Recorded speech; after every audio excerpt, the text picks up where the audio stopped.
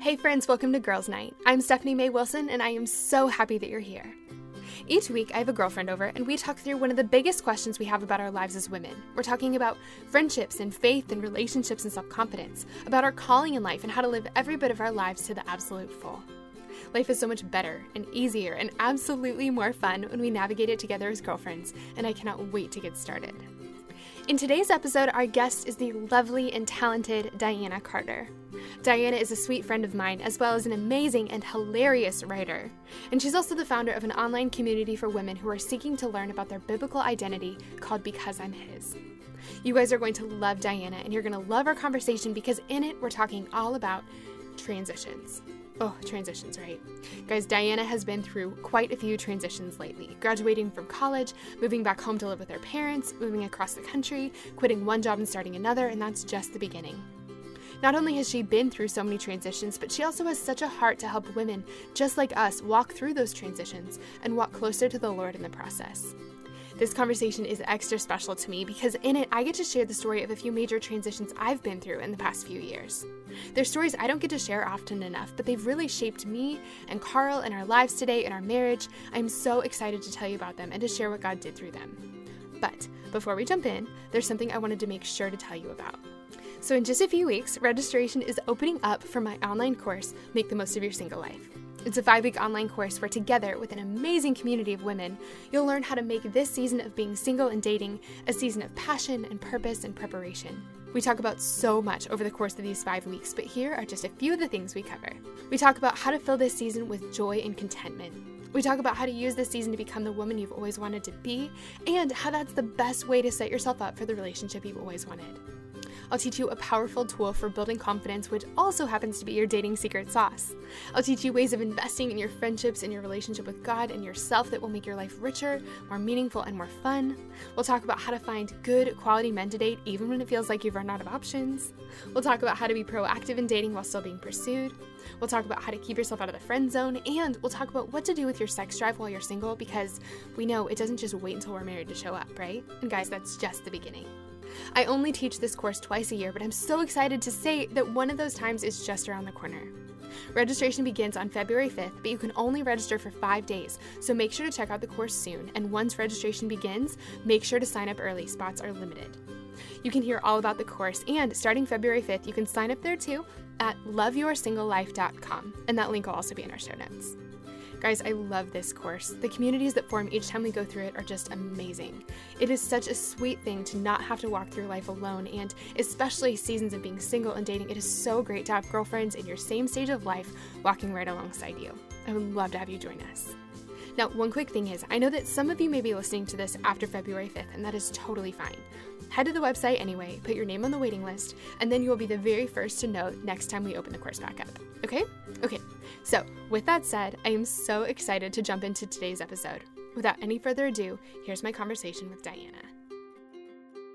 All right, guys, I just love the person that we have here with us at Girls Night today. This is so fun.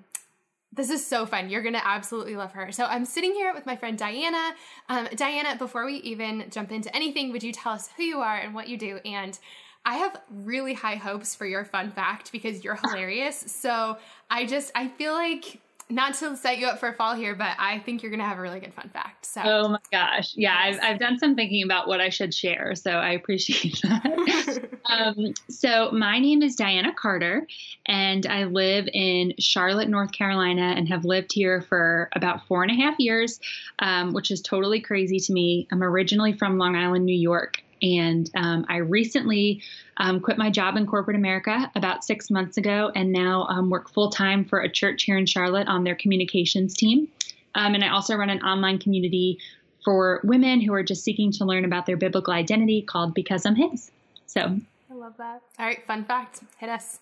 Okay, so I really did think long and hard about this and consulted my husband. But this is my fun fact, and I try to kind of change them up as I share them. But this fun fact is, so the summer after I graduated college, my entire family went on a cruise to Bermuda. So there were 12 of us. It happened to be the same year that was my grandparents' 50th wedding anniversary. So they decided to take us all on a cruise. And so 12 people, nonstop togetherness on a cruise ship can be a little bit like overwhelming and much. So there was one day where we all decided, hey, we're going to do our own things. And then we'll just all meet up for dinner. So like meet in this part of the ship at 6:00 for dinner. So I just decided to read a book on the kind of pool deck out in the sun. And I was reading my book all by myself. No one from my family was around.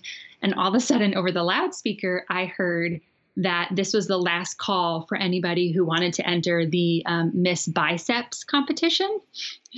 And so I was like, I mean, this sounds kind of fun. Like, what are the odds? Like, I'm never going to see these people again. So I walked up to like the DJ and I entered the Miss Biceps competition. And so I'm like in my bathing suit and you have to strut your stuff in front of these 3 judges and like flex your muscles. And obviously like the object, just like any competition or pageant, is to be named like Miss Biceps, which I unfortunately didn't win, but I won Miss Spaghetti Arms.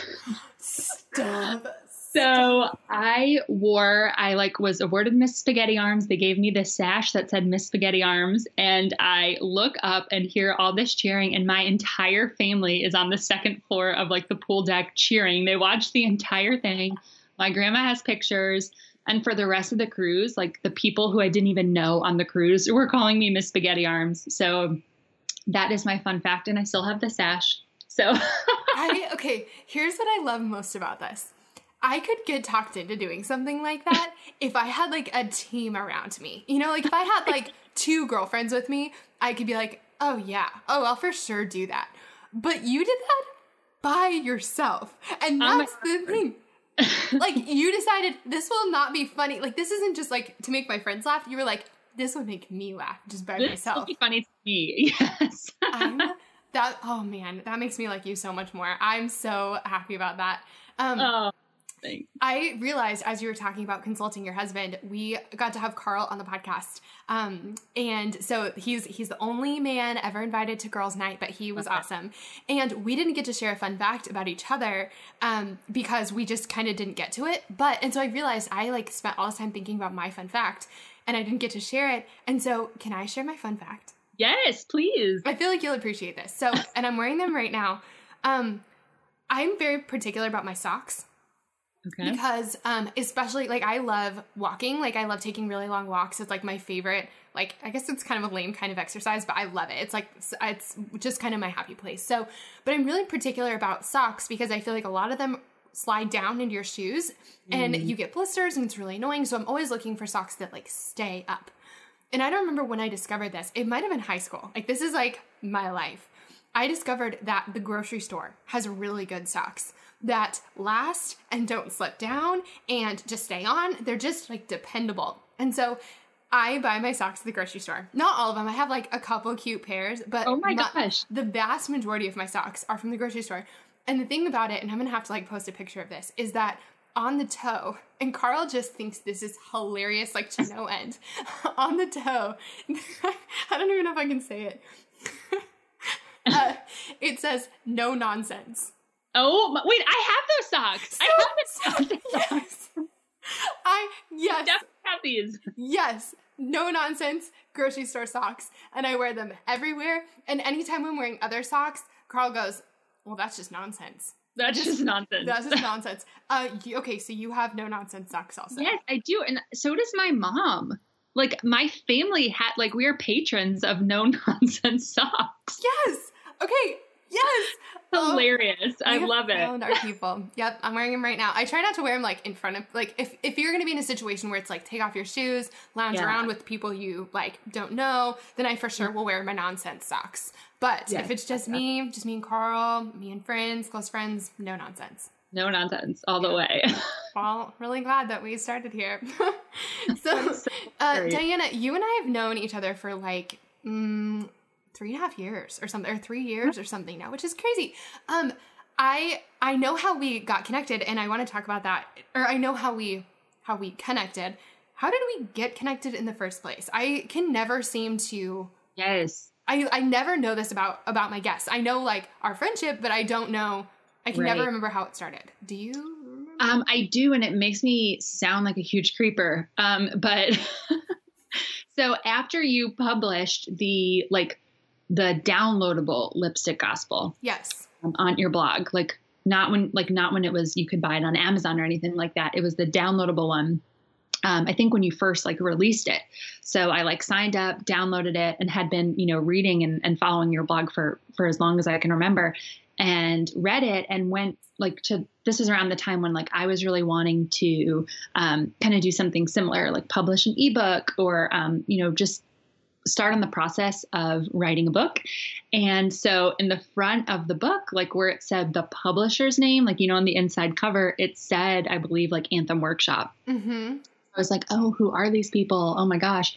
So I went on the website, emailed them and said, hey, I read Stephanie May Wilson's book and would just love to know about the process. Is this self-published? Asking all these fundamental questions. And the email I got back was from Carl. Mm-hmm. And I was like, wait, is this Carl?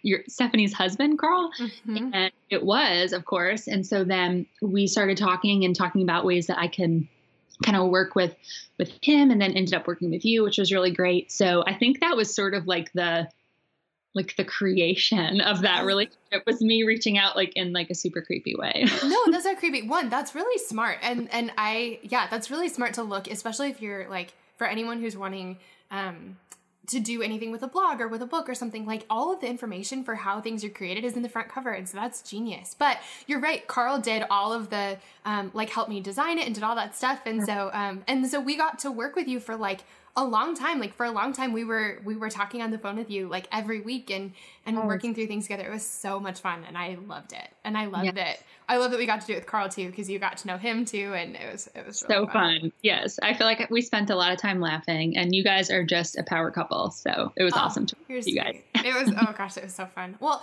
I just one thing I wanted to say on that is Carl designed your blog. Your blog is I hope you still like it. I feel like blogs can be kind of one of those things where I don't know, our style changes and stuff over time, but I stinking love your blog. I think Thank you so much. Beautiful. Yes. Thank you. I appreciate that. Thanks. I love it. But so Diana, when I was thinking about season 2 of the podcast, our whole goal is girls' night is to just, hang out as girlfriends and talk about the things we've been through. And really your name kept coming to my mind, and I've loved your writing for as long as I've known you. And I love your writing because it's really honest and it's raw, and it's direct in the fact that you don't talk around things, you speak to them. And I just really appreciate that. And it's also hilarious. You are so funny. And I mean, really, you're a truly just beautiful writer, and you encourage me so much. And so as I was thinking about season 2 of the podcast, I was like, they need to meet Diana. And I know that you have, as I was thinking, what would I want her to talk about? I know that you have been through some major transitions in your life, and you've written beautifully about them. And it's funny because I feel like you and I have been through some very similar transitions.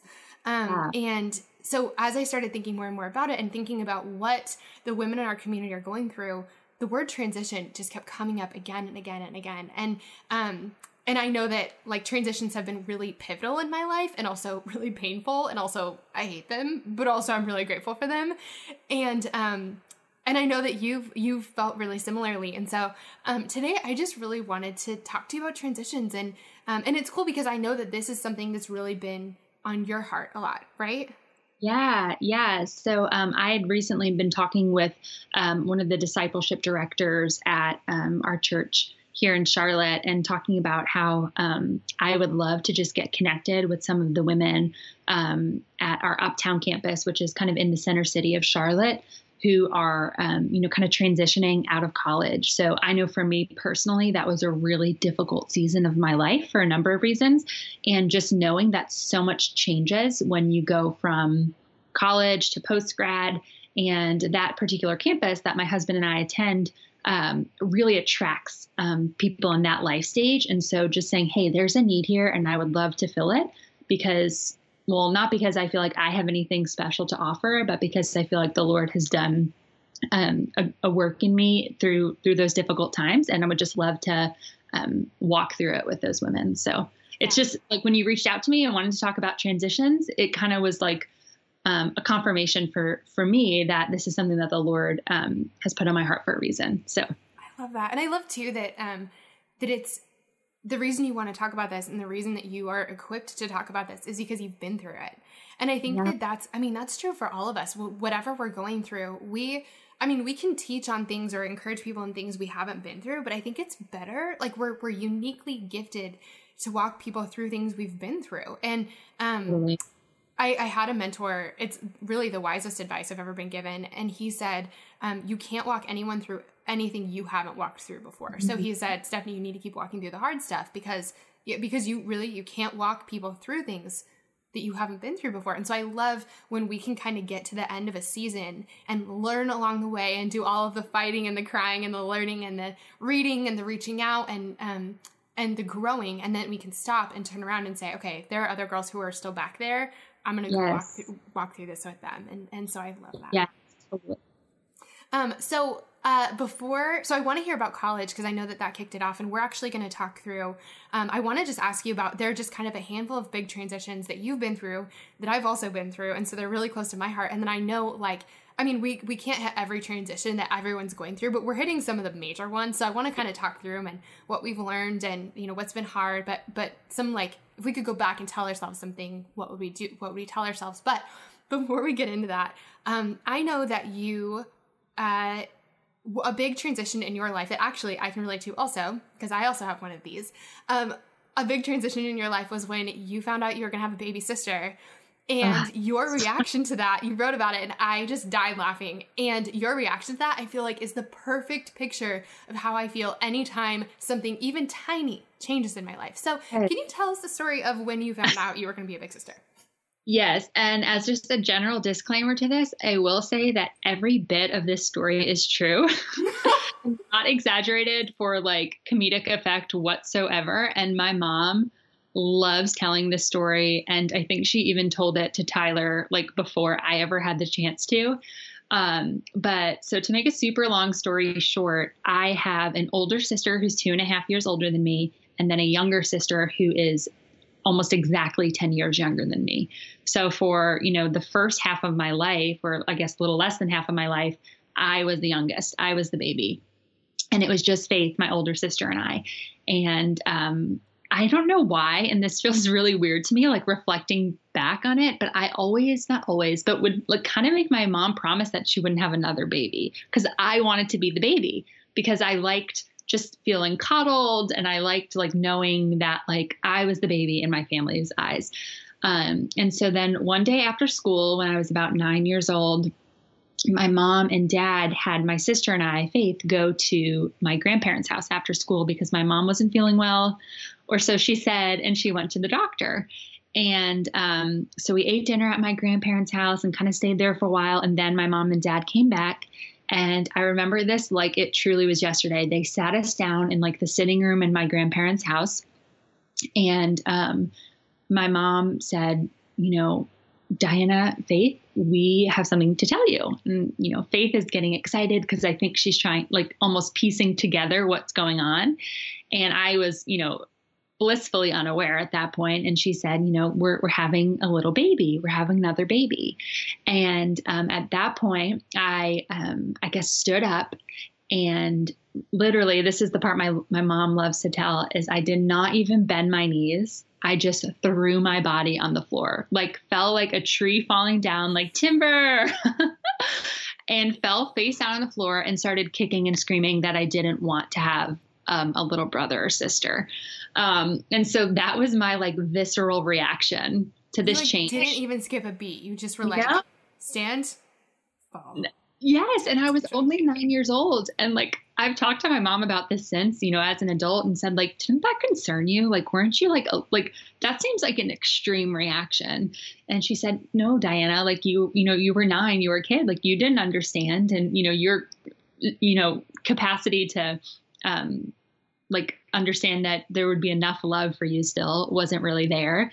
And, but I always say this to sort of hopefully restore people's confidence in my morality, that as soon as my mom started to show, I got so excited, and was so excited at the prospect of, a little sister once we found out that my mom was having a girl. And to this day, people always say that Emma, my little sister, hung the moon in my eyes. They're anytime you talk about her, it's always this you're talking about her as if she's this perfect person and you just like love to gloat over her. And I do. Like, she is my little buddy. I truly can't imagine like what our family would be like if she, was never born. Like, it just feels like life began when Emma was born into our family, Mm-hmm. So. I love that because, one, that's awesome.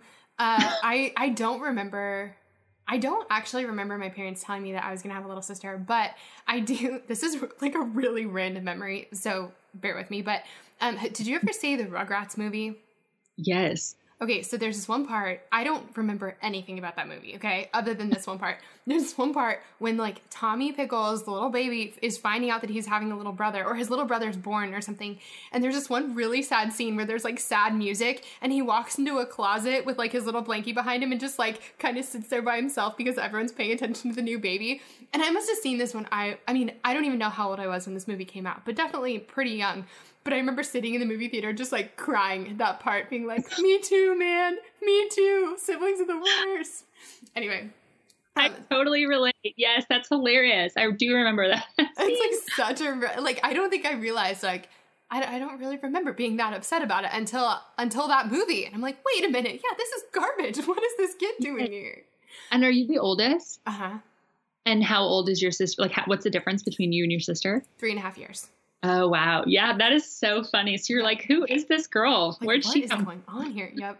But I love the way you said it. And I love kind of how you tied like what you said at the end, because I think that a lot of times change can feel cruel, and it's the total, it's the rug being ripped out from everything that we knew was true and right in our lives, and everything we knew was good and everything we thought we could count on. Change just totally disrupts all of that. And I know for me, like, truly anytime anything changes in my life, I feel like I have this same reaction where I'm like, what? No, this is the worst. But it's so cool because I think that, like, God really does such beautiful things in our lives through change. And that, I can't think of any changes in my life where at the end of the day, like after the kicking and screaming and the temper tantrum and stuff, I don't sit on the other side and go, oh, actually, I can't even imagine what life would look like if this hadn't changed. Like, life is so much better because it did. Yes. And that is almost, I think, especially true, at least for me in my life, for the unwanted change. Like, for the change that I didn't see coming, or when it came, I was like, no, this is not part of the plan. Like, what is going on, Yes. Actually, I want to share a little bit on that when we get to, we're going to talk about jobs, because I know that you just had a big job transition, but remind me to mention that when we get to jobs, because we had Carl and I have had a couple unwanted changes in our life when it comes to jobs, but even just yesterday, I was sitting there going, I'm so grateful for this. But okay, before we get into any of that, I want to hear about college. So you mentioned that graduating college and kind of stepping out into the quote unquote real world, as people say, was really hard and a big transition. And I know it is for a lot of people. So can you talk about why that was so hard? What made it tricky? Yeah. So I went to a small Christian school just southwest of Charlotte, North Carolina.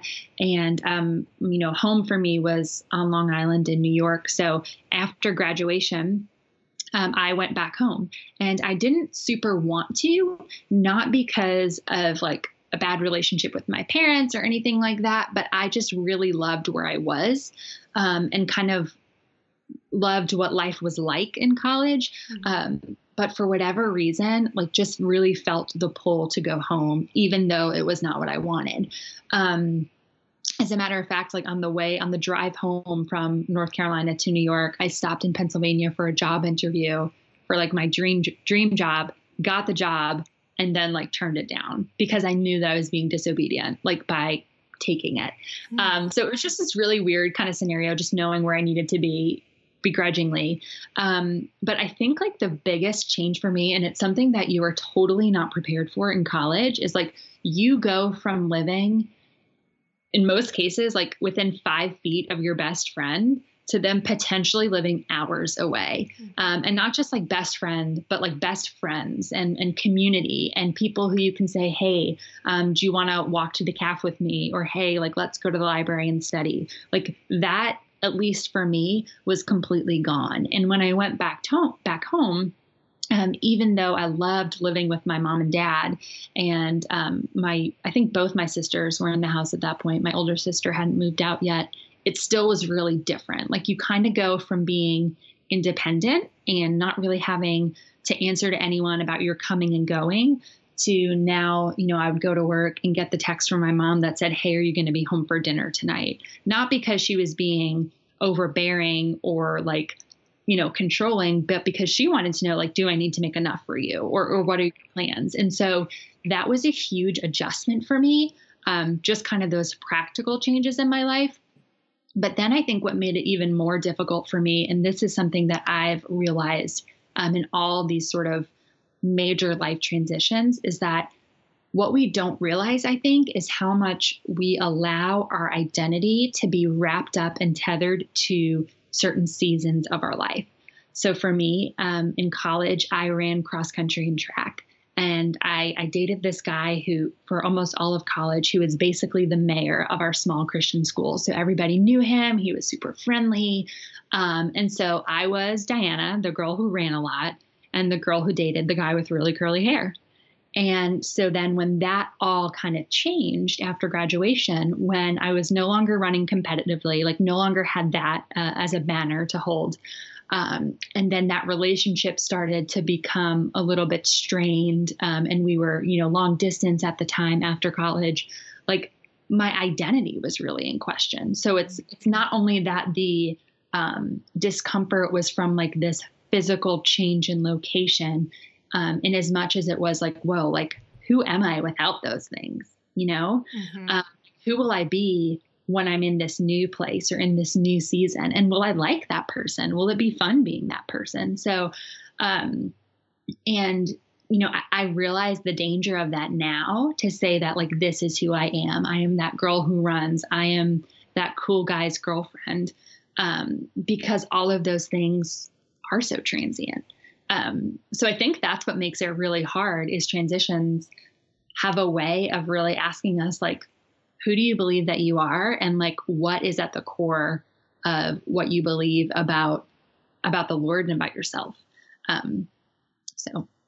Oh, I think that's, I feel like so many women are nodding and like totally understanding everything you just said. I think that one thing that's really tricky about graduating from college is that you are asked, like, everything you said, your identity changes. You're not a college student anymore. You don't, like, the fact that you go to whatever university isn't the most important thing about you anymore. Like, no one cares you were in this sorority or that you were on this team, or, no one knows your boyfriend, even if he was so well known on your campus. Yeah. And so you all of a sudden, your badge is taken off. But also, I mean, you're asking questions like, what am I meant to do with my life? And yes. Everyone else in the world, especially at things like Thanksgiving, are asking you that question. Like, so what are you doing with your life? And you're like, I don't know.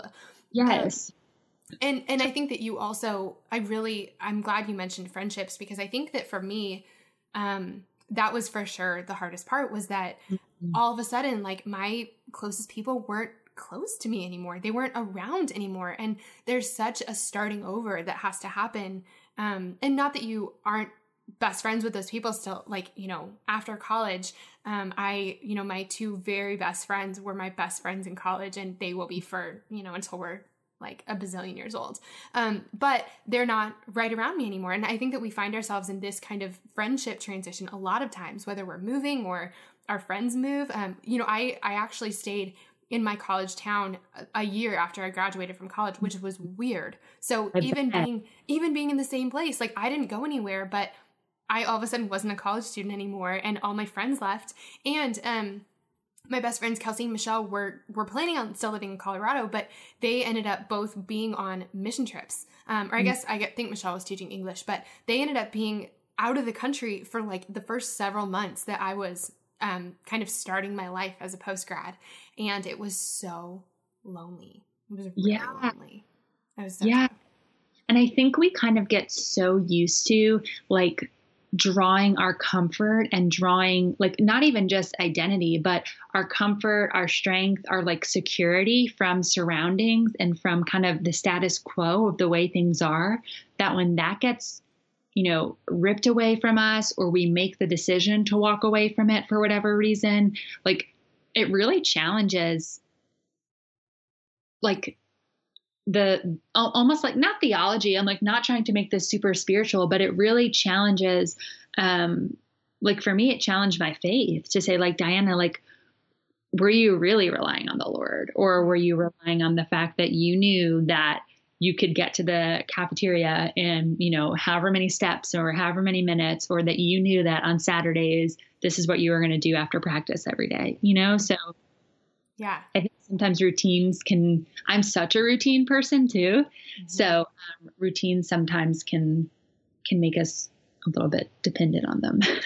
I think that one of the things that's really cool about transitions, and I think that this is the case in all of them, is that I know that I've had conversations with girlfriends before where when their life is very routine and looks the same all the time, and they know how much they're going to get paid every other week, and that they can pay their bills and kind of who they hang out with and all these things, that they say that it's really hard to rely on the Lord, because why do you even need him? Like, you have it all taken care of, and you're like, it just kind of seems like everything sort of blends together, and you just don't really need him to show up for you. And so the thing that's really amazing and hard about transitions is that you're out of your comfort zone, and those things that make you feel like you're okay and taken care of are all of a sudden gone.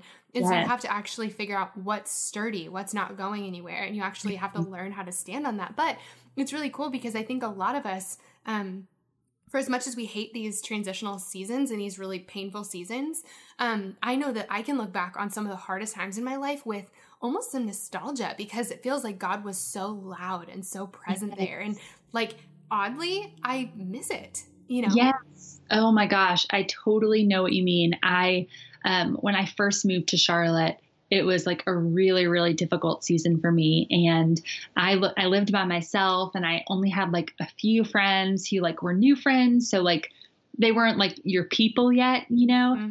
And I remember sometimes just going home and being so lonely, and like though looking back on that now, I'm like, gosh, the presence of the Lord was so sweet, mm-hmm. because I didn't take out my Bible and read my Bible every day and journal every day so that I could take a picture of it and put it on Instagram. Like, I did it because it was a means of survival, mm-hmm. and that was truly sustained me. And I look back on that time now and I say, and it is a scary prayer to pray, but I have prayed it before, like, Lord, I need something to make me dependent on you, because right now I am not aware of my dependence on you. Like, I'm not aware of my need for you because I feel so self-sufficient. Yep. And he answers that prayer. He really does. But I think, like you said, there's something so sweet about needing him, like knowing that you need him because you're lonely or because you feel like the rug has been, stripped from under your feet. Yeah. Well, so as you're looking back on your college season, I'd love to know two things. One, what did that transitional season lead you to? Like, what goodness came out of it? Let's start there. Yeah. So I think for me, and this is kind of like, I guess like a weird answer to the question, but I kind of talked about it before, where I was made aware of, and the Lord did this in such a sweet and gentle and tender way, but I was made aware of the fact that I was putting too much stake in things that I should not have been putting stake in. So relationships, friendships, status, just being known on a campus or being known for a certain thing. Like, if you, again, small Christian school, and, by the grace of God did well in school and was involved and was, involved with our athletics. And, that doesn't matter when you are, starting your first day at your first big girl job. Like, people don't care about that. You are, not the runt, because that sounds really mean. And I was never treated that way at any of the jobs I worked, but like, you're starting from the bottom and people don't care about that. And, so just having to really reevaluate like what matters for me. And then also I realize now, like in that relationship that I was in at that time, like I put way too much pressure on that relationship for it to work out, and really way too much pressure on that person for them to be what made me feel okay, or what comforted me, or what strengthened me, or when I was upset, who I turned to, which I don't think it's wrong to turn to people, but if that person wasn't available on the phone or I couldn't reach him by text, like there's no need to freak out. Like the Lord is always with you and you need to be turning to him first anyway. So I think that season really kind of took the scales off my eyes to some of the ways that I had been maybe kind of not tricking myself into think that I was like doing better than I was, or, walking closer with the Lord than I was. But I feel like the Lord kind of just said, hey, like, I want you to come deeper. I want you to come closer. And this is what I'm going to do for you. And it's not going to feel great, but in the end, it's going to be worth it. Yeah. I think that that's always the case. And I think every time we learn something like that, like it sounds painful, like thinking about it, you're like, oh, like, don't do that to me, Jesus. Like, please, like, just, I'm okay. But it's when we're able to see things like I was putting too much pressure on this relationship and able to put that weight, that pressure, those needs onto God. Like we're able to enter all of our relationships with way more freedom and joy. And we don't have to worry, like, am I being too much? Am I being too needy? What if they leave me? Like it's just, we're solid. We're solid and our feet are grounded when we know who we are in a way that doesn't fall apart when our job changes or that boyfriend breaks up with us or something. And so those lessons are really hard to learn, but I know for a fact, I'm speaking on your behalf, I know for me too, but that lesson probably serves you really well in your marriage now. Yes. Oh, absolutely. And I think it makes you, keenly aware of the fact that like in marriage, like Tyler cannot be what holds me up and Carl cannot be what holds you up. And because you know that it's not fair to do that to a person, not just because of putting unrealistic expectations on them, but like when that is your view of a person, that they are your source of joy or strength or comfort, you are not free to love them well. Mm-hmm. And it is only when that pressure is removed that you are able to love them well. And it's a hard lesson to learn. And I'm sure there are many, women listening right now who have learned it or who are in the process of learning it. But it's something that really does serve you well in marriage for sure. Yeah. Yeah.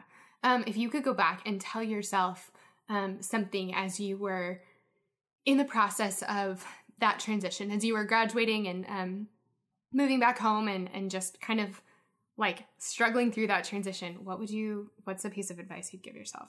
Yeah, I think I would say two things. So like the overarching thing would be that community is really hard on the other side of like the stage at graduation because you're not living in such, or you may not be living in such close proximity to your friends and to community.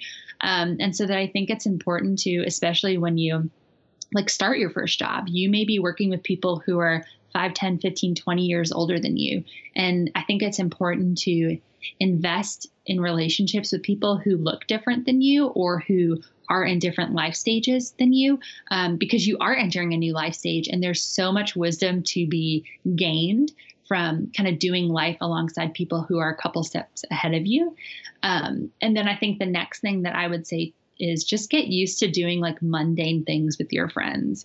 Now, when I look at my life, like so much of the time I spend with my friends is like, hey, do you want to go to Lowe's with me? Or, hey, do you want to go to the grocery store? Like running errands with people, because like we're all really busy and we all have jobs and some of us have husbands and some of us have children. And so like, if you can find time to accomplish those tasks with your friend, like that is time well spent. Mm-hmm. And I think sometimes in college or like right after college, we have this idea that like hangouts and time with our friends should be like Instagrammable and like really adventurous. And all of those things are great. And if you get to do them, that's awesome. And there's nothing wrong with them.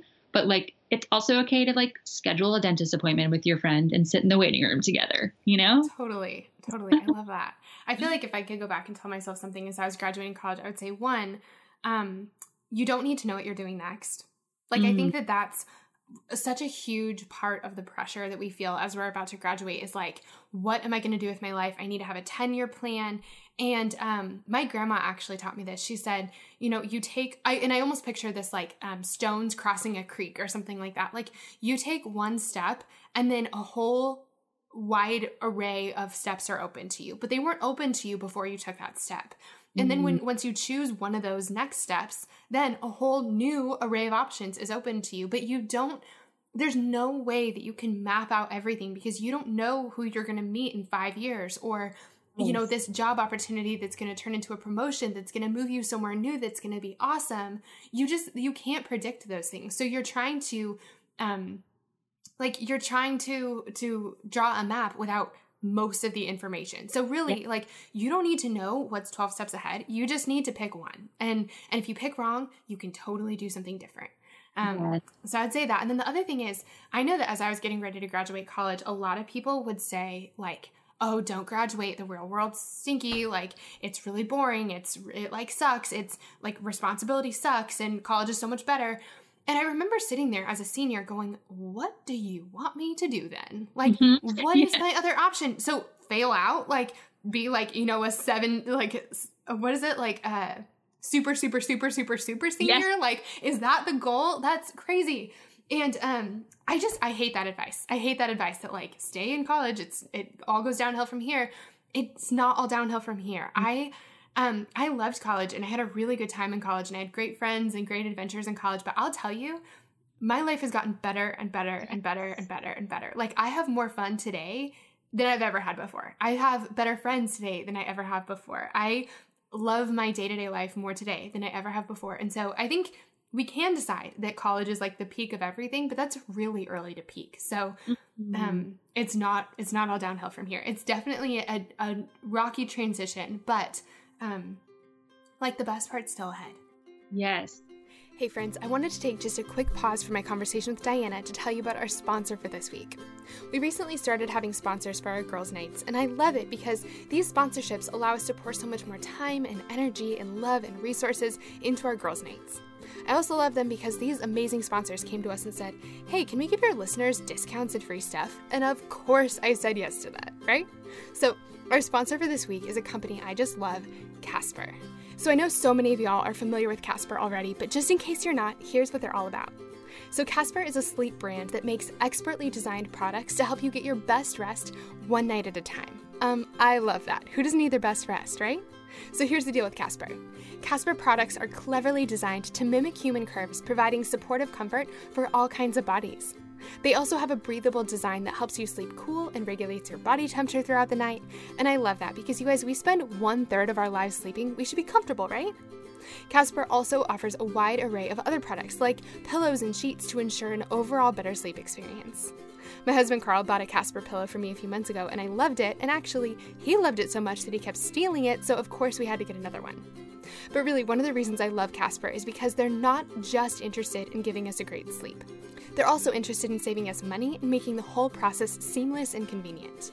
So first of all, Casper has incredibly affordable prices because they cut out the middleman and sell directly to us. But not only are you saving money, the process of getting your mattress is really easy. You don't have to spend a whole day wandering in and out of mattress stores. You just order your mattress online, like we do for everything these days, right? And they ship the whole mattress directly to you in a box. Guys, I don't know how they fit such a big, comfy mattress in such a small box, but they totally do. It's amazing. But it's not just the ordering process that's easy. Shipping is free and returns are free for everyone living in the US and Canada. And speaking of returns, you can be sure of your purchase with Casper's 100-night risk-free Sleep On It trial. They will send you a mattress. You can sleep on it for 100 nights to be absolutely sure you love it. And then, if for some reason you're not completely satisfied, you can return it hassle-free. Okay, and here's the best part. Casper has a gift just for us, just for Girls Night listeners. You can get $50 towards select mattresses by visiting casper.com/girlsnight and using the promo code girlsnight at checkout. Terms and conditions apply. I just want to give you that info one more time so you can be sure to write it down. You can get $50 towards select mattresses by visiting casper.com/girlsnight and using the promo code girlsnight at checkout. Terms and conditions apply. Thank you so much to Casper for sponsoring our Girls Night. We are so happy to have you. Okay, without any further ado, let's get back to my conversation with Diana. So Diana, I know that another transition that you have made is moving to a new place. And you've kind of done this twice in the fact that you went to college really far from where you're from. But then also you did it again, moving back. And I have to say that Charlotte and New Jersey are different, right? Yeah. Total culture shock. I kind of experienced that moving from Denver to rural Georgia. I was like, what I'd never even been to the South. So moving is a big transition too. And I know that a lot of people have gone through that. Can you kind of talk about what, why did you move and how did that go? And what was that process like? Okay. So that same relationship that I was in college, I stayed, we continued to date after graduation. And he was up in the Boston area and I was in New York for the first year. And then he moved back to kind of the greater Charlotte area. And our relationship was super tumultuous. And we had kind of decided, actually his parents sat us down and said, look, if this is going to work, one of you needs to move. And he was in his dream job at the time. And I was just in kind of a job that was okay. But it was a good job. And so we had decided that I would be the one who moved. And I was so glad to do it. I was kind of itching to kind of explore new things and be out on my own. So it was perfect. And I went to my boss one day and just kind of casually said, because it was a large, international company, so they had offices all over. I said, what would I need to do to start a transfer to the Charlotte office? And he said, Diana, here's what we're going to do. We will start that process. But if it doesn't work out, meaning if the transfer is not available, I'm going to have to let you go because I'm just going to be waiting for you to find another opportunity in Charlotte to pursue. And I need to protect my team. So I'm going to give you a month, go talk to your parents about it, talk to your boyfriend about it, and let me know in a month if this is what you want to do. But just know there's no turning back once we start that course of action. Oh my gosh. Okay. No pressure, right? Nope. So took the full month, talked to my parents, prayed a ton about it, talked to my boyfriend about it, and decided, okay, I'm going to do it. So I went to my boss on some day in November, and I went to my boss and I told him, I said, this is what I'm going to do. And he's like, okay, you're brave. This is going to be awesome. Let's do it. I kid you not, Stephanie, the very next day, the guy I was dating called me and told me on the phone that he didn't ever think he was going to want to marry me the very next day. And this was after I had essentially quit my job. So it was one of those moments where I was like, Lord, what have you let me do? What is going to happen? And for whatever reason, I still felt like the Lord was telling me to go. So we didn't break up. We stayed together. We took a month break where we did that super unhealthy thing where you don't talk and you try and figure things out and then you come back together. And I still went. And so when I think I got here in May 2013, and by July we had broken up forever. Awesome. And so, yeah, the whole world saw it coming except me. It was one of those things. And so, looking back on the outside, I could really see someone make the case to say Diana, that was a really dumb decision. You shouldn't have moved. You left everything that was secure and safe and that you knew, and you took this risk that was not really looking too good. It was going to turn out in your favor, and you went anyway. And to some extent I could say, yes, I totally agree. If my 18-year-old sister said she was going to do this in the same circumstances, I would say, Emma, please do not. But there is not a doubt in my mind that the Lord used that difficult situation to bring me to Charlotte for a number of reasons. And so obviously when I got here, it was really difficult. Like I said, I didn't have many friends. The friends that I did have were kind of, we were still learning each other. We were still getting acquainted with one another. And I mean, they became some of my best friends. Two of the girls, that I met right off the bat were actually in our wedding, Tyler and I's wedding. But it was really difficult because the world as I knew it for the past 5 years changed. And then my entire surroundings changed, from, the faces that I saw and didn't see to, the job that I was doing, the office I was in. My finances changed because I was actually paying bills. So it was a lot of change all at once. Yes. Well, so as you're looking at this, because I know that this has been such a good thing in your life, mm-hmm. What's come out of it? What goodness do you see in it? And what things helped you get to that good place? So you're handed, you're dealt a really tough hand. Yes. What did you do that helped? And then also why did God bring you to Charlotte? What goodness have you seen? Those are all really, really great questions. I think one of the first things that I did, and I praise God that he led me to this place, but I knew instantly that I needed community. I knew that I needed people. I knew that in particular, I needed girls. So I reached out to the church that I actually now work at. And the way that they do community groups or small groups is called life groups. And so I emailed a life group director and I said, hey, I just moved here, going through a tough time. I need girls. Is there a life group I can jump into in this part of town? And there weren't any available right at the time. And they asked if I could wait until September. And I just wrote back and I was like, I cannot wait. I need people now. This is crucial. Which made me feel it probably made them feel rather that I was in this delicate, crisis. And don't rock the boat. Oh gosh. Yes.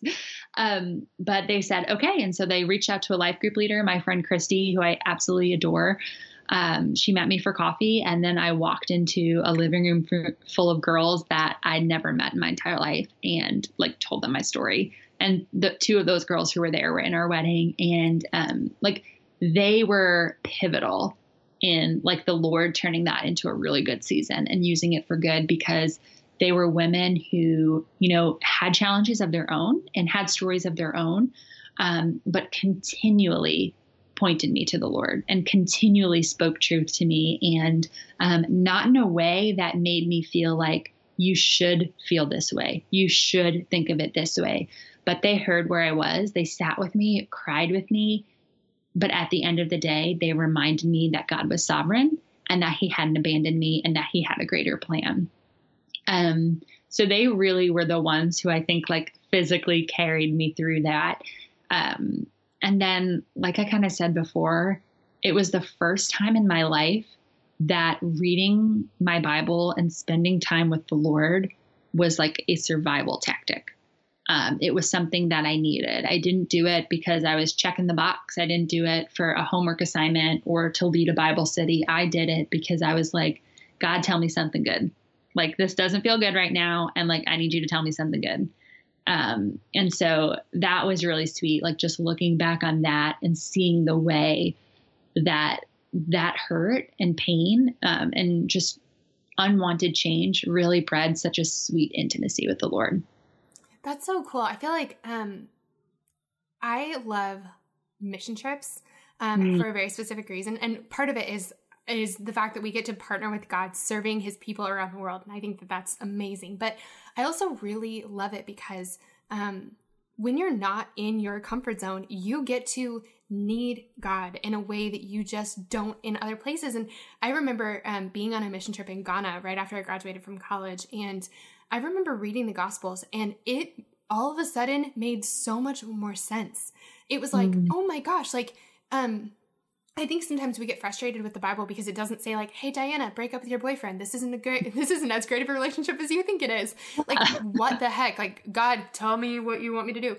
But when we are out of our little kind of bubble, when we have a little bit more distance and we read scripture, it's I don't know. It feels like it's going from reading something on paper to seeing the IMAX movie or something. It's all of a sudden it's larger than life, and it washes over you and it changes you, and it's real, and it's like bread when you're starving. It's it makes it real. And I know that for me, my relationship with God could have been very on the page if I hadn't had these moments where I was uncomfortable, certainly. But those are the moments where all of a sudden it was I feel like I'm mixing 1,000 metaphors here, but I can't get the right one. I feel like my relationship with God could have been very black and white. These are the rules. This is what you do. And if you're good enough, he won't be mad at you, and he'll maybe bless you sometimes. And then you get to get out of your way a little bit. And when you need him, all of a sudden it's kaleidoscope color, and you get to experience not only the fact that God is a savior and your healer and your, redeemer and all these things, but also your friend, and that he has wild, beautiful plans for your life that you never could have gotten to if you would have just been checking the box and following the rules. And really, it is an uncomfortable thing to get to a place where you can experience that. But it, I just feel life explodes into action and color when we get to a place like that. Yes, absolutely. And just like strips us of our self reliance and self sufficiency because, like you said, it is so easy to fall into routine and say, this is what I do every day. And then when that's disrupted, like that is when, that's where the rubber meets the road. Yes. It's so I know I've told the story like in a couple different places, but when it comes to jobs and moving, I moved from Denver to just an hour north of Atlanta, a little town called Gainesville, right on a gorgeous lake. I moved there right after I got home from the World Race because the company who puts it on had a job for me. And I moved there having never been to the South before, and it was total culture shock. I never thought I would leave Denver. I never planned on leaving Denver, and all of a sudden I'm like totally out of my comfort zone. It was a really beautiful thing for a lot of reasons. It was a really hard season, and I cried a lot, but it was a really beautiful season because I got to meet some friends who are totally my best friends to this day. I got to step into a calling that God had for me, being a writer and being a storyteller, and I got like an opportunity to flex some muscles I never would have gotten to flex otherwise. I did get to see him way more clearly because I needed him and because I needed him for survival to get me through the day.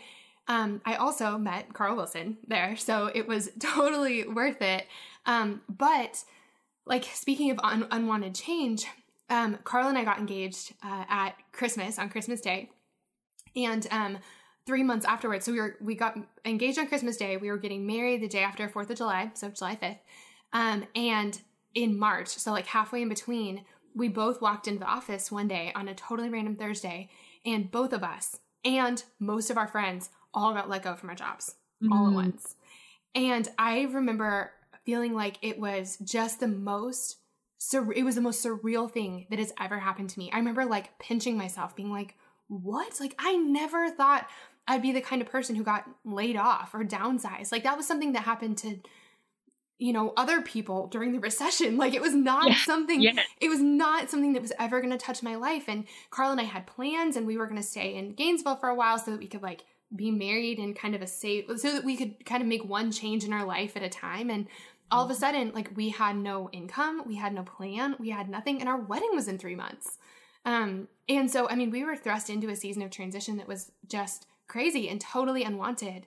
In the whole thing, we ended up kind of brainstorming about where we wanted to go, and an opportunity in Nashville showed up, and it was really like the only door that opened. And it wasn't even really a door for both of us. Like, Carl didn't have a job in Nashville. It was a part-time job, and it was just for me. And so we moved right before our wedding. Like, we moved 2 days before our wedding, and then we drove back to Atlanta to get married. Oh my gosh. With a half a job between us, and it was mine, and it paid like nothing. And so when we got home from our honeymoon, we landed in Atlanta, drove up to Nashville, and all of a sudden we lived in this town that I knew nothing about. I didn't know anyone here, and we were newlyweds. We'd been married for 4 seconds, and we had no job. So we were thrust into like a major transition. But the thing that was really cool about it is, and I mean, it was really hard, and I cried a lot. But God taught me so many things through it, and I really did learn that He has me. He is taking care of me. He's taking care of us, and I learned so much about making new friends, and like was kind of thrust into that journey that I never would have learned otherwise, that I've been able to help other women through the same thing. But the really cool thing that happened because of it is, I think that when we've lost everything, we have nothing left to lose. And so it makes us brave in a way, and God's able to direct us towards things that we never would have found otherwise. And so in the wake of losing our jobs, Carl and I both ended up starting kind of our own things. I totally would not have tried to be a writer for years, decades probably. But all of a sudden I had like a skill, a couple people reading my blog, and like no other option. And so I went for it. And Carl had, graphic design skills and, was good at all these things and had no better option. And so we both started our businesses. And it was really cool because last night we were talking about it, and I just was looking back at how upset I was about that transition and how unwanted it was, and how it just totally took me by surprise and came out of left field. And it really did feel like the shaking of everything that ever felt stable in our lives. But one, we are such a better team because we endured that together. Like, we are like really great, solid teammates because we've been through really hard things together. But also, it's really cool what God's doing in Carl's work and through Carl's work, and what God's done in our community here. And none of that would have happened without that without that transition. And I just feel like that's the case. Like you never would have met those girlfriends. God never would have been able to really show you who you are and whose you are. And did you meet Tyler in Charlotte? I did. So like we were set up on a blind date almost a year after I moved to Charlotte by my college roommate's dad. So Tim, my college roommate's dad, was Tyler's boss. And so he kept saying to Leah, my old roommate, hey, like Diana needs to meet this guy. He just moved here. And I was like, no, I'm not doing that. Blind dates are not for me. And then I like buckled once I saw his picture and said, sure, you can give him my phone number. But that totally would never have happened. And I'm sure you and Carl would say this too. Like at that point in your lives, like on that day in March, on Thursday morning, like before that happened, or like before I got dumped when I moved to Charlotte, like I would never have chosen that for me. Mm-hmm. Like if you were to have given me two choices, like A or B, A is stay in this relationship and like go down this road that you think you know, or B is like, it's going to end here, but like there's going to be other stuff on the other side of this and you just have to trust. I can be honest and real with myself to say I still wouldn't have chosen it. You know, like not knowing now. I mean, like knowing now I would have, but at that point in my life, not knowing, I would have said, I don't want to. You know, that looks really hard. Yeah. And so I think we have this aversion to discomfort and to change and to just like the unknown. And there's so much beauty in all of those things if we just trust the God who made us, you know, the God who is keeping the world in orbit, you know? Mm-hmm. So I don't know. It's really powerful for me when I think about it that way. Yes. And I feel like in so many ways, we're walking in the dark, especially when we're going through a transition and especially when we didn't choose it. Like we don't know, you know, you don't know when you move to the South that you're going to meet your husband. You don't know that this job is going to turn into this other job, which is going to turn into this other job, which is going to lead you somewhere you never could have imagined. It's like beyond anything you could have ever asked for or imagined. All we have is God with like a little lamp right in front of us. And we're just taking one step and one step and one step. But I think that when we can keep our eyes on him and just trust that he loves us and that he knows us and that he has good plans for our lives, like it makes it so much easier, but we end up someplace really good. I think that's like my favorite scriptures are the ones that I need the most. But that's why, like, you know, my lipstick gospel verse, the very first verse I ever saw, was Habakkuk 1:5. And it says, look at the nations and watch and be amazed, for I'm going to do things in your days you wouldn't believe even if you were told. And that verse is like actually out of context, like super out of context. So every once in a while, like Bible scholars want to like give me a talking to, and I totally get that. But that still is the character of God. It is like he like watch and be amazed. He has tricks up his sleeve for us. He has ways of connecting things and working things so that things that we wouldn't even believe if you said, hey, Diana, this is coming.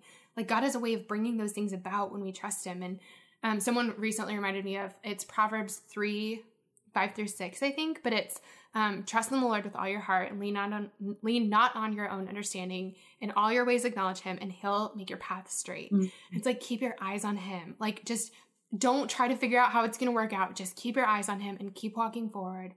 He's going to take you somewhere good. And then the last one, and I swear I've literally named the 3 verses I've memorized. So I sound really impressive right now, but like this is it.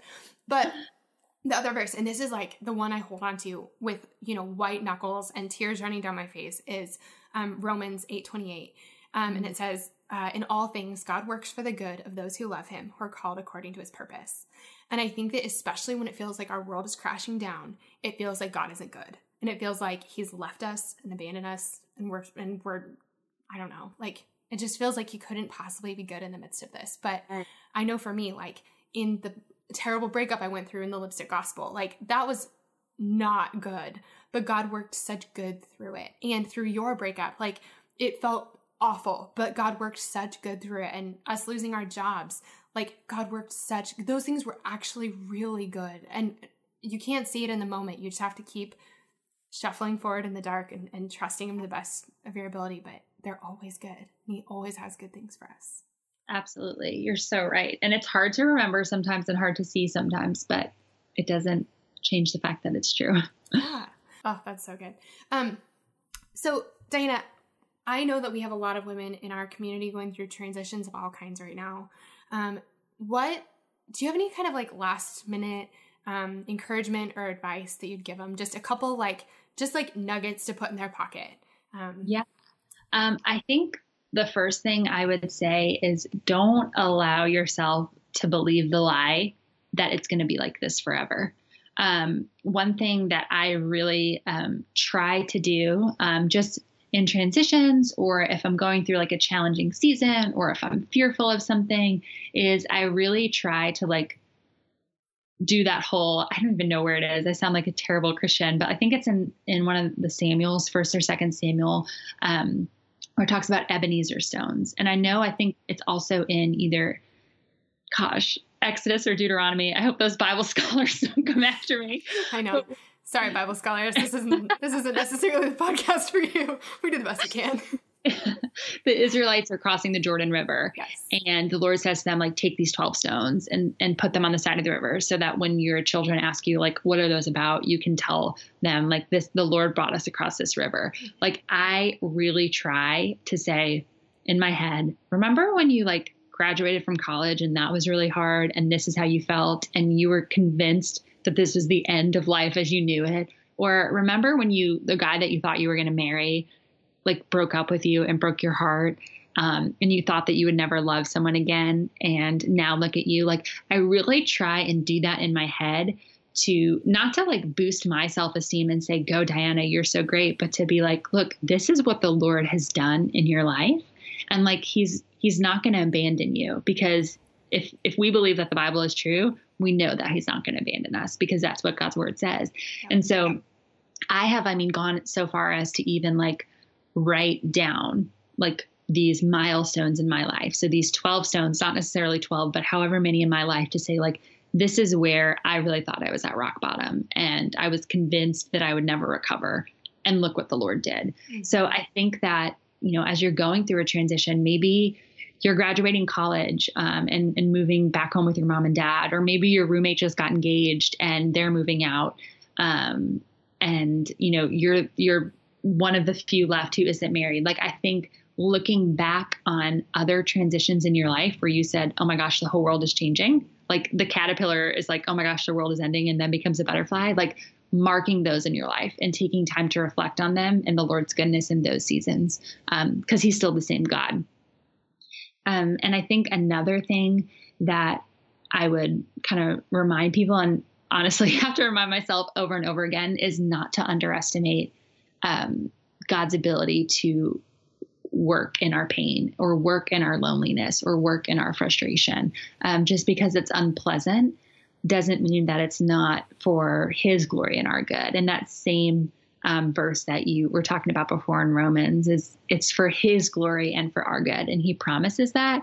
And it's all things. All means all. It doesn't mean everything except that breakup, or everything except that, graduating from college. It's all of it. So I think remembering that too. Oh, I love that.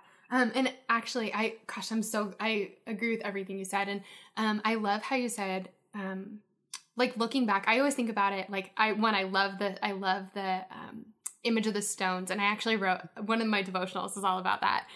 But I also think about it as going through my scrapbook with God, look at where we've been, and I do that all the time, because it's okay, yeah, if he came through for me in this season, and yes, that was excruciatingly painful, but one, it's not painful today. We got through it. And two, look what he did through it.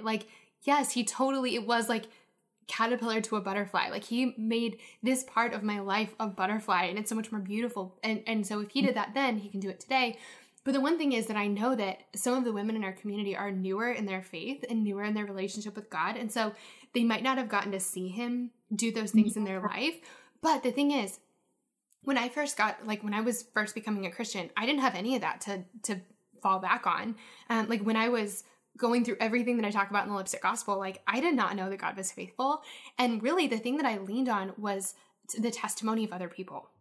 Yes. Because my best friend, Michelle, I had watched God transform her life. And I thought, well, I know her and she's not like making this up. She's not faking this. Like she is different and different in a really good way. So if God can do that in her life, he can do it in mine too. And so I think that that's why testimony is so important, because if we don't have our own experiences, until we have our own experiences to draw from, we can look at other people's and like use that to hold us up. Yeah. I think that the things that I would say are, one, just because it hurts and is uncomfortable, like doesn't mean it's not good. Like if something hurts, it doesn't mean you made the wrong decision. I think change always hurts. I think that's just part of it, is it always hurts. This is an example. And this is actually one of the biggest fights Carl and I have ever gotten in. So here we go. But so when we first moved to Nashville, we lived in this little apartment, and it wasn't like super crappy. It was like a little crappy, but we made it cute. But it was our first home together. And so I totally loved it. And at the end of that year, we had bought a house and we were about to move into that house. And the house was a total upgrade, like in a bazillion different ways. It was so much nicer than what we were living in the apartment. But as we were moving out of the apartment, I cried and cried and cried. And I remember sitting, so it was a hard transition. Like we, moving is always stressful and hard. And so I feel like we weren't like kind of connecting very well in those couple weeks when we were moving. And so we were in the parking lot at Home Depot trying to get some shades for our new house, because new houses don't come with any window coverings at all. And we're sitting in the parking lot, and I remember looking at him and I was crying and I was like, I hate our new house. I wish we never moved, because it felt to me like our whole lives had changed as we were moving. Yeah. And he was so mad at me. He was so mad. He like got out of the car and like walked away, because he was like, you've got to be kidding me. We've worked so hard to get this house. And like now you're saying you hate it. Are you serious?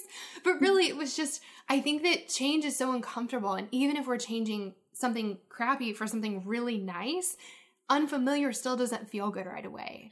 Yeah. And so like when we're letting go of an old relationship, even if we know this is bad for us and hurting us, it's still really hard to let go of it because it's comfortable and familiar. And so whatever the new thing is never going to look better. Or there's going to be a time when the new thing, no matter how much better it is going to look worse than the old thing, just because the old thing's familiar. Oh gosh. But I feel like having that in mind and knowing that helps to be like, okay, like we have kind of rose-colored glasses to whatever the familiar thing is. So like, I'm going to think that this apartment is better because it's familiar, but I'm going to keep walking forward because I know in my head that actually this new house is better. Or I'm going to walk away from this old relationship because I know he doesn't treat me well. And even though the comfort sounds better, I'm going to keep walking away because I know I deserve more. And just not being surprised when it hurts in the meantime. It's so good. Have you read Wild and Free by Jess Connolly and Haley Morgan? I'm halfway through it, actually. Tell me. Yes. Well, spoiler alert, it's like one of the last chapters. So Perfect. So sorry. No, but it's one of those things like I don't think you could hear enough. But I think it's a chapter that Haley has written, and she talks about Harriet Tubman and the Underground Railroad and how Harriet Tubman, obviously like helped free the slaves. So she would go through the Underground Railroad to get slaves and bring them into freedom. And it was a long and hard road. Like it was risky. It was daunting. They knew that there was like the possibility they'd get caught. But she knew, because she had experienced the freedom, that it was worth it. But there were still a number of slaves who, when they got halfway along the Underground Railroad, they were like, no way, not for us. We're going back. Like we know what's over there in slavery, and we prefer that than this unknown, even though what was on the other side was so worth the risk and so worth the discomfort. And like that to me was just one of the most powerful illustrations about how like one, freedom is that way, like to fight for our own freedom and the freedom of others, but like changes like that, like to be able to look at people who are going through these monumental changes, whether it's a breakup or marriage or graduating college or starting a new job, like, hey, like it is worth it. What is on the other side of this is worth it for you because we serve a good God. That was me. That's okay. I love that so much. Oh, that's so good. Okay. I feel like we cannot say anything else. So I'm just going to ask you my last podcasty questions because That's the best. So first of all, what is God teaching you these days?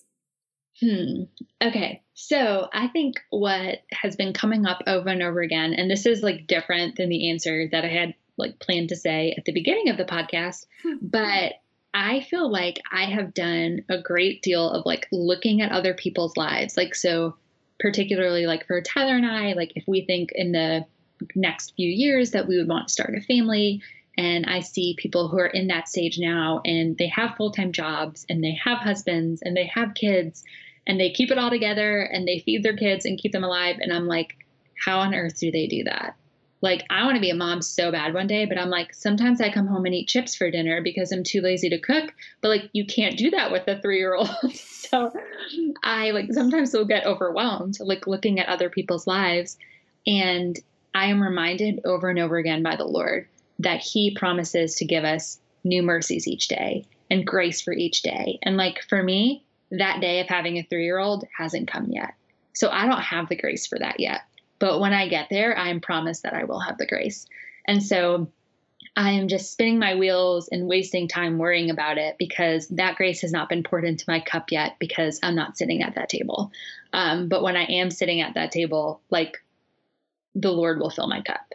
So I think just stopping comparing myself to other people because God has me in this season for a reason. And like, I have the grace for where I'm at now. Girl, oh my gosh, I could just weep. Thank you for saying that. Oh, that's so good. I feel like everyone's just sitting there going, oh my gosh. And then taking notes, backing it up, writing that down. Oh, thanks. Thank you for sharing that. Oh, that's so good. Okay. Number 2, what's something even kind of random that's been bringing you joy lately? Okay, so I'm like a little bit embarrassed of this because I feel kind of bandwagon-y, but I am all about some essential oils right now. Girl, okay. Like, I just got my first premium starter kit, and I'm not like selling them or anything. I just wanted to sign up for the discount, and I have diffused lavender for like almost a year when I go to bed, but now I have like the full kit, and I just like can't stop diffusing all good smelling things. And it's so wonderful. I love that. Also, I need to do like a huge shout out right now. I'm going to have to tell her later that I did this, but you should follow my friend Christian Garvey on Instagram.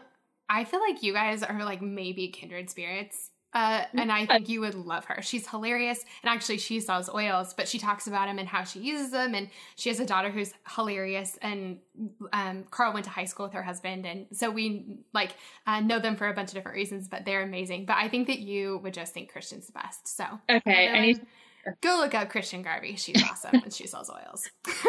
Oh, awesome. I definitely will. I love that. Okay, so this is our last question. Who's a woman who's been inspiring you lately? I think I have 2. Is that okay? Oh yeah. We have no rules around here. Yeah. Okay, good. The first is Hunter Belis from the Journeywoman podcast. I don't know if you guys have like intersected at all or have like connected, but she is amazing. And she is one of those women who like has 2 kids and a husband and a podcast. And I'm like, girl, I don't know how you do it.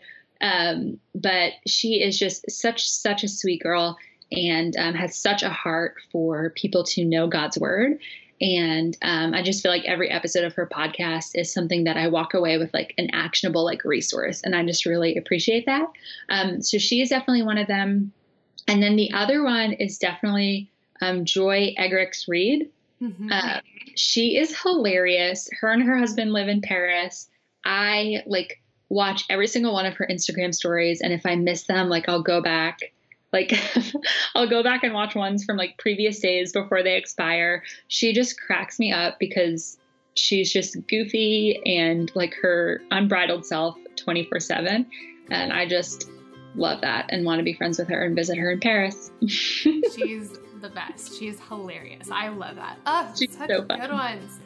Man, Diana, thank you so much for being here. This was so fun, and I am just so glad that the girls got to meet you. I know that they're going to walk away so encouraged, and yeah, thank you. Thank you, Steph. I loved it. Guys, isn't Diana the best? I just loved her, and I loved this conversation, and I am so happy I got to share it with you. One thing I wanted to mention quickly is I know we talked about a lot in today's episode, and so if you ever want to find the links to any of those things, all you have to do is just go to my website. It's stephaniemaywilson.com/blog, and all the links will be there for everything we talked about, including Diana's contact info, so y'all can follow her and so y'all can be friends. Guys, thank you so much for listening to today's episode. I can't tell you how much it means to me to have you here at Girls Night. Before you go, I would love it if you would do just 2 quick things. The first is to subscribe. Subscribing to the podcast is the best way to make sure you never miss an episode. It's also a way easier way to listen because it's a way of sort of bookmarking the podcast. You never have to go looking for it again. Your app will just automatically download the next episode once a new one's released. The other thing is that it would mean so much to me if y'all would take just a quick second to leave a rating and a review for the podcast. The way that iTunes knows to suggest the podcast to new people is by the ratings and the reviews. That's how we invite new friends to our girls' nights. So would you do me a huge favor and just take 1 quick second to leave a rating and a quick comment about how you like the podcast so far? It would help us out so much. And thank you to all of you who have left all of those beautiful 5-star reviews already. I can't tell you how much that means to me. Friends, that's all we have for today, but we'll be back next week with another episode of Girls Night, and I have to tell you, this next one is so much fun. Next week, my sweet friend Mari is hopping back into the host chair, and she's going to be interviewing me. But she's not just interviewing me. I'm not in that guest chair alone. Sitting right next to me is going to be my sweet husband, Carl Wilson. I am so excited. Next week, Mari is going to be asking Carl and I all the questions we're asked most often by my sweet readers and listeners, questions we rarely get the chance to answer. We're going to be sharing how we met, all about our first date, how we knew each other was the one. We'll be sharing our best dating advice, our best advice for how to prepare for a really great marriage, and so much more. The conversation was so much fun. Carl is hilarious and so wise. I cannot wait for you to get to know him better. So make sure to tune in next week for episode 16 of the Girls Night podcast, and I'll see you then.